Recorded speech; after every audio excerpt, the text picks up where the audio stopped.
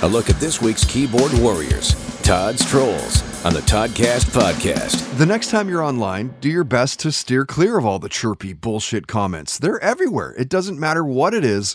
No one and nothing is safe.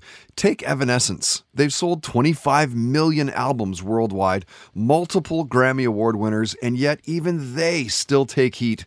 Evanescence released their new album this past Friday, March 30th. It's called The Bitter Truth. Let me guess. More sad rock songs? Nah, think I'll pass. Besides Bring Me to Life, name another Evanescence song. I got $20 here that says you can't. Whoa, they're still around?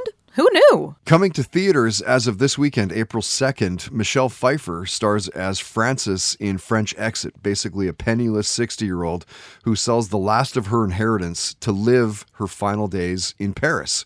Her son tags along, a cat named Small Frank, who may or may not embody the spirit of Frances's dead husband. Follow me here. So it's a movie about a wife's husband who comes back as a cat?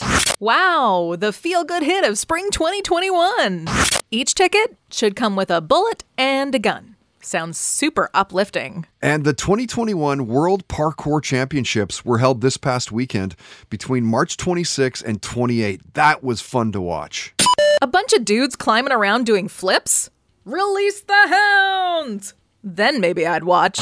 New drinking game. Watch this with a buddy, and every time they say, I could probably do that, drink. They should make all the competitors wear skin-tight leotards, each one with a tiger's tail, so it'd be hilarious to watch.